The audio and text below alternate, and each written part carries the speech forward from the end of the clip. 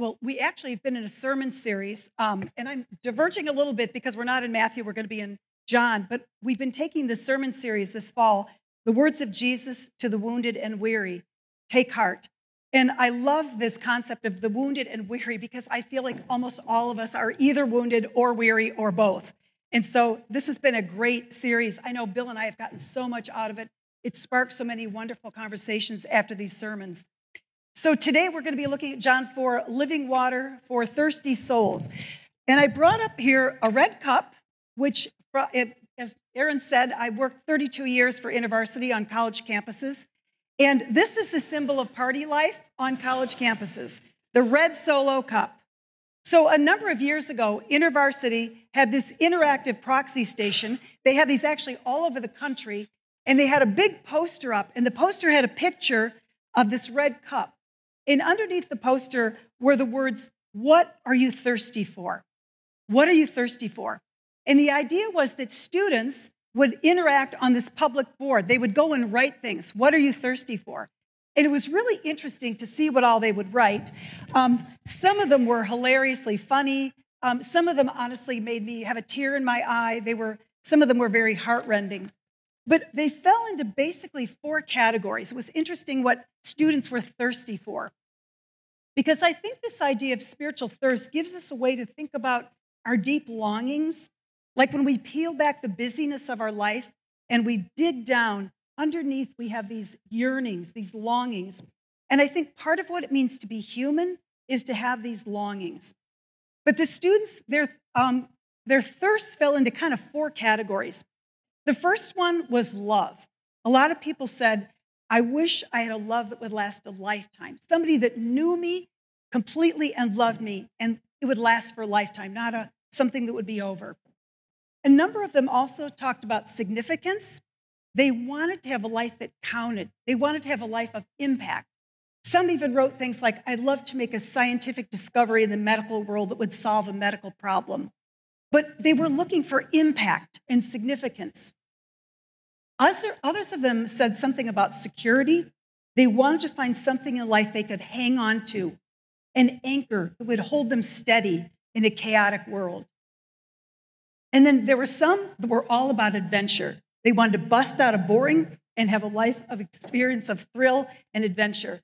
Last night, Bill and I were talking at dinner, and we were saying, what if we were 18 and we had been on campus? Like, what would we have written on that proxy board? And so we began talking about that. So you need to understand that we went to the University of Illinois. Neither one of us were Christians. We both came to campus as partiers. Bill joined a fraternity. I joined a sorority. We were not looking for God. We were looking for fun. But in my 18-year-old self, I thought, what would I have written on that board? What are you thirsty for? And to understand my background, I grew up in Evanston and then Northbrook. My dad was a businessman, and he dealt with a lot of anxiety and self-medicated with martinis. And my mom was a professional dancer. And so in my family, there was a great emphasis on appearance. How you looked really mattered. Then I go to college and I join a sorority that only reinforces this emphasis on outward appearance. So honestly, when I was a freshman and sophomore in college, I was dealing with an eating disorder. I would feel all this anxiety, and that would cause me to binge and eat a crazy amount of food. And then I would feel all this self-hate and remorse. And I remember trying to go in and make myself throw up in the sorority bathroom, which I never could. So I guess you could say I was an unsuccessful bulimic. I could do the binge part, I couldn't do the purge part. So the next day I would, hate myself. I would eat a hard-boiled egg and run 2 miles because I just thought, in the back of my mind was this feeling of, if I could just be pretty enough, then someone would love me. That was the narrative I'd grown up with, and that was the narrative I was living with. But I would say that is one of the many things that Jesus healed in my life.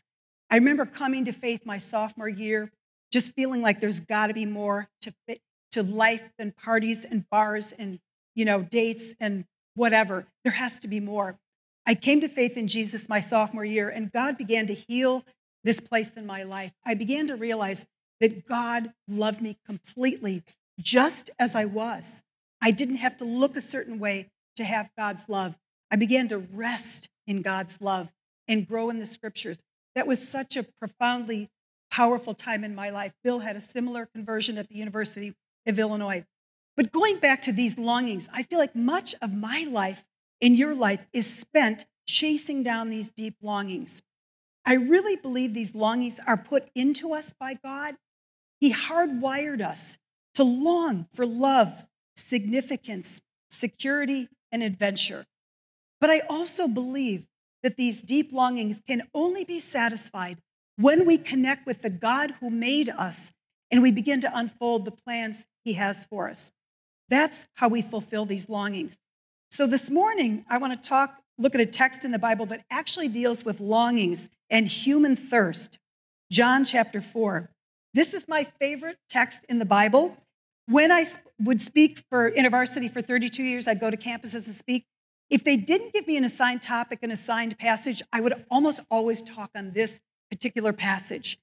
I chose that because this one story about Jesus gives us such a vivid picture of who Jesus is. It encapsulates so much of what I love about Jesus. John 4 was read to you today, and a little background information. Jesus is taking a road trip with his disciples. They're traveling by foot into a neighborhood they probably had never been in before, a little town in Samaria. Bitter hostility existed between the Jews, that would be Jesus and his disciples, and the Samaritan people. Samaritans were a mixed race made up of Jews who had intermarried with Gentiles. Jews considered these people to be half-breeds and inferiors. When Jewish people traveled in the area near Samaria, they usually would take the long way around to avoid coming in contact with these unclean people. So let me see if this morning I can pull out for you 4 things I think we can learn about Jesus. Number 1, Jesus was directed and empowered by God. Earlier in the text, it was in your bulletin. I don't know if it was read today, but the text says, and he, Jesus, had to pass through Samaria. We say, really? He had to pass through Samaria? We expect Jesus to go around Samaria. But you see, this is a divine imperative. All that Jesus did and said was directed by God, his heavenly Father. Day by day, Jesus would disengage from people, the disciples, even in the crowds, and get alone with his Father. In that time, he would enjoy sacred companionship, but he also got his marching orders, his directives for how to spend his day. His life at every point was directed and empowered by God. What a paradox. The great strength and courage of Jesus is found in his utter dependence on God the Father. Are you and I that dependent? Sure, we may check in with God on those big decisions, but are we moment by moment dependent on God? We see in Jesus a life of one who is moment by moment directed and empowered by God. The second thing I think we can see is that Jesus reaches out to people in love. He pursues people. He takes the initiative. In this text, we see that Jesus' love for people causes him to blow off some man-made rules. Jesus refuses to comply with the existing religious Jewish establishment, and in this account, he blows off some rules. Here's some rules. Number 1, he's willing to go to Samaria and spend 2 days with these unclean people. He even drinks from a cup that this woman drinks from, something religious Jews would think would render him ceremonially unclean. But Jesus knows that contamination does not come from a cup. It does not come from a people group. He's willing to drink out of her cup. And this willingness, by the way, is the first tip-off for this woman that Jesus is no ordinary man. Jesus is also willing to break the gender barrier. Godly, religious men avoided talking to women other than their wives for fear of falling into sexual sin. The text says, just then the disciples came back. They marveled that he was talking to a woman. So the disciples experienced a double shock. They're going to Samaria. They're talking to people in Samaria, and he's talking to a woman. And also, Jesus was not afraid to interact with a woman who was sexually promiscuous. Jesus had the eyes to look beneath the surface of this woman's life and see that her serial lovers, this string of men in her life, was really a quest for love. He knew she was spiritually hungry, and he wanted to offer her living water. His love for people, his love for this woman, caused him to blow off man-made rules and reach out in love. Do you and I consider any people off limits? Are there any people that are off limits you think they're outside the love of God? They're outside the reach of God. We learn there are no off limits people in the kingdom of God. Jesus teaches us to move towards people, all people, in love. When I was doing student ministry for InterVarsity, many of my Christian workers on campus considered Greek students, people in fraternities and sororities, off limits. They were the off limits people. I even one time found a prayer map, and I discovered that they would pray for a dorm, walk silently past a fraternity, pray for a sorority, they would pray for a dorm, walk past the fraternity, pray for the dorm, and walk past the sorority. They weren't even praying for the Greek houses. So when I found that out, I asked my fellow Christians, could we please pray for the Greek houses? God wants to work there too. Those people are spiritually hungry. So this is part of the reason why me and a couple of other people started Greek InterVarsity. We knew that underneath all the partying, all the bravo, people were longing for something more. Bill and I knew that because we were those people decades earlier. We were those people in the bars partying, but hungry for something more. I love this quote by Dane Ortland in a book called Gentle and Lowly. This is a great book making the rounds. Here's what he says. Time and time again, it's the morally disgusting, the socially reviled, the inexcusable and undeserving who do not simply receive Christ's mercy, but to whom Christ most naturally gravitates. He is, by his enemies' testimony, a friend of sinners. Down the page, he goes on to say, the dominant note left ringing in our ears after reading the Gospels, the most vivid and arresting elements of the portrait, is the way the Holy Son of God moves towards, touches, heals, embraces, and forgives those who least deserve it and yet truly desire it. Jesus moves towards people in love. You and I are called to emulate that and move towards people in love. Number 3, Jesus offers this woman living water for her thirsty soul. Jesus disarms this woman by asking her for a drink of water. He puts himself at her mercy. He's thirsty, she has water. She's shocked that he would be willing to drink from the same cup and become ceremonially unclean. As I said before, this was her first tip-off that Jesus is a very unusual Jewish man. Jesus awakens this woman's curiosity. He uses the idea of the woman's thirst for physical water, one of the most basic of human needs, to bridge to the topic of spiritual needs. As people, we often are aware of our physical needs. We feel tired, we feel thirsty, we feel hungry, but sometimes we're clueless about the needs of our soul. So Jesus says to her, everyone who drinks of this water will be thirsty again, but whoever drinks of the water I give him will never be thirsty again. The water that I will give him will become in him a spring of water welling up to eternal life. She bites. She says, Sir, give me this water so that I will not be thirsty or have to come here to draw water. Jesus is using water as a spiritual metaphor to talk to her about a gift from God that would satisfy her thirsty soul. Jesus is inviting her into a transforming relationship. So Jesus says to her, Go, call your husband and come here. She replies, I have no husband. And then Jesus, this out-of-town stranger, somehow knows all about her personal life. He says, You are right in saying I have no husband, for you have had 5 husbands, and the one you now have is not your husband. What you have said is true. Why does Jesus do this?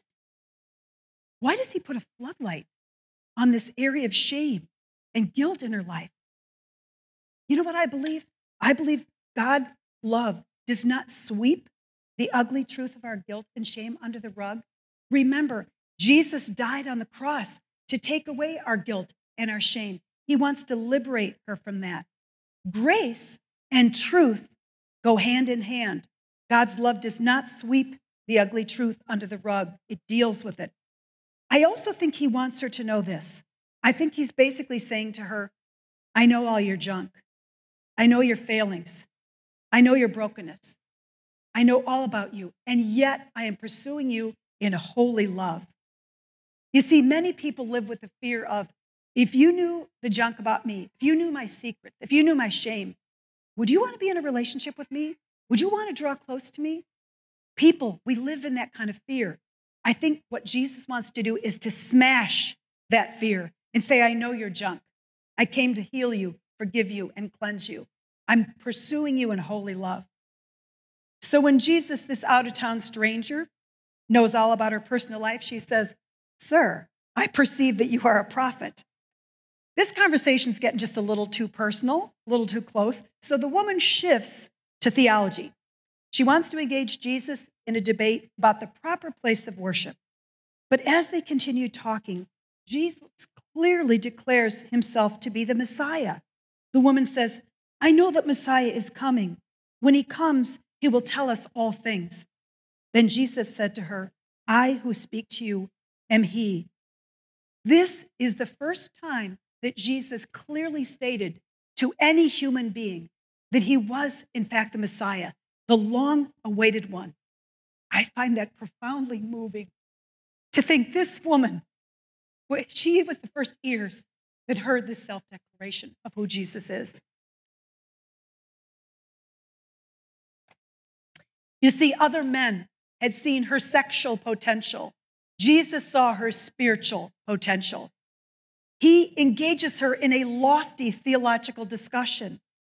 In an era when women were not educated, they were not thought to be worthy of education or capable of education. This dialogue with Jesus would have been life-changing. He trusted her with big stuff. No man had treated her the way Jesus treated her. Jesus treated her with respect, dignity, compassion, and holy love. And lastly, number 4, Jesus gives us a new identity of who we can become. He has a big view of who we can become. He gives this woman a new identity. Interestingly, the story opens with the woman alone at the well. The author John tells us it's the 6th hour or noon. And you say to yourself, why does he include the detail of the time? Who cares what time it is? Here's why. Water was typically drawn by women in the cool of the morning or the cool of the evening in this desert region.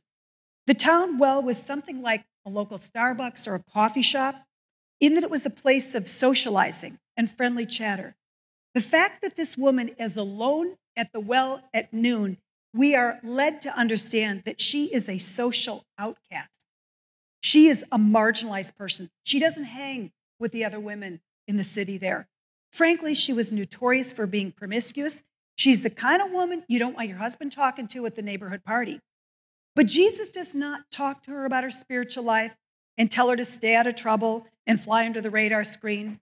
Instead, he commissions her to tell the good news to her little town. The text says, so the woman left her water jar and went away into town and said to the people, come, see a man who told me everything I ever did. Can this be the Christ? And they went out of the town and were coming to him. Later, the townspeople said, it is no longer because what you have said that we believe, for we have heard for ourselves, and we know that this is indeed the Savior of the world. At the beginning of the story, she's alone at the well. She's a social outcast. She's isolated. She's the object of shame. But at the end of the story, she's action central. She's the center of the social buzz. She has a new identity. She's Jesus' PR agent. Usually spokespeople are people we emulate, we want to admire. I love the fact that Jesus chose this woman to be his PR agent. He not only forgave her and satisfied the deepest longings of her soul, but he gave her a new identity. Bill and I have often said that the greatest joy of spending a lifetime in ministry is having a front row seat to see the transformation of people. My mind and Bill's mind is a catalog of hundreds of people who have been changed by Jesus. I think of one guy, I'll call him Jason. He was a bouncer at a bar in University of Illinois. He worked at a campus bar as a bouncer. He started kind of just dropping into our meetings, our Christian meetings. He was in a fraternity and kind of felt a kinship with Greek InterVarsity. Anyway, he ended up coming to our meetings. He ended up becoming a Christian. When he graduated from college, he became a youth pastor. And I remember saying to him, Jason, all those hours you spent working as a bouncer at a bar, that was God's preparation for you to become a youth pastor. Another story of transformation. I'll call this woman Jennifer. That's not her real name. I'll call her Jennifer. But a number of years ago, I was speaking actually on this exact same passage, John 4. And as I was speaking, I noticed in the front row there was a woman I'd never seen before. It was her first time there. She'd been brought there by her sorority sister. After I spoke and the meeting was over, she came up and introduced herself to me, and she said, Mindy, I understand that you meet with college students and you study the Bible and talk with them about things in their life. Would you be willing to meet with me? I said, oh, sure, I'd love to meet with you. So we began weekly meetings, and we studied scripture, and we talked about all that was going on in her life. She was not a Christian, but she was very spiritually hungry. She was also from a very broken family. Her dad had been married 3 times, divorced 3 times, was living with another woman. Her mom had been married and divorced 3 times. And Jennifer one time told me, you and Bill are the only older people I know who are still married to their original partner. She was working 2 jobs. She was working as a shot girl at Joe's Bar, and she was also working at Hooters. And she was completely paying all of her expenses. She paid for college, books, sorority fees, everything, her car payment, everything. If I were to describe Jennifer in one word, the word would be exhausted. She was just exhausted from working 2 jobs, going to school, and being involved in a sorority. But as we were meeting together and I was sharing with her about God, at one point I said, do you know you have a Father in heaven who loves you and will take care of you? And she said, no one has ever given me anything. My dad makes good money, so I don't qualify for any student aid or loans, but nobody gives me anything. I've never gotten anything. I am completely on my own financially and in every other way. I got to paddle my own canoe in life. So we continued to meet and study scripture. At one of our meetings, she came and told me, she said, I can't believe it. My computer died. It's beyond repair. It's a mess. And she says, I don't know what I'm going to do. I don't have the money to buy a new computer. And I said, Jennifer, why don't we pray about that? Why don't we ask God to help you and provide you with a computer? She tapped her foot, rolled her eyes. I said, come on, you got nothing to lose. She goes, all right, we'll pray. So she and I prayed that God would show up and, give her a computer somehow and help her. I remember leaving the coffee shop that day saying, Lord, I wish I was rich. I wish I could have the money to buy our computer, but we're pretty broke. We got kids in college. We don't have any money. But would you show up, God? Anyway, it was not long after that she came to a meeting with me, and she had this kind of quirky little smile on her face. I said, what's up? She goes, well, you're not going to believe what happened. My mom wanted me to go with her to a family reunion. I frankly hate my mom's family, but I went with her to be nice. So I go to this family reunion with my mom, and I run into this uncle I haven't seen in 10 years. And he says to me, hey, Jennifer, I heard you're in college now. Is that right? She goes, yeah, I'm a student at the University of Illinois. He goes, oh. He said, I just started a brand new job, and my brand new job gave me a new computer.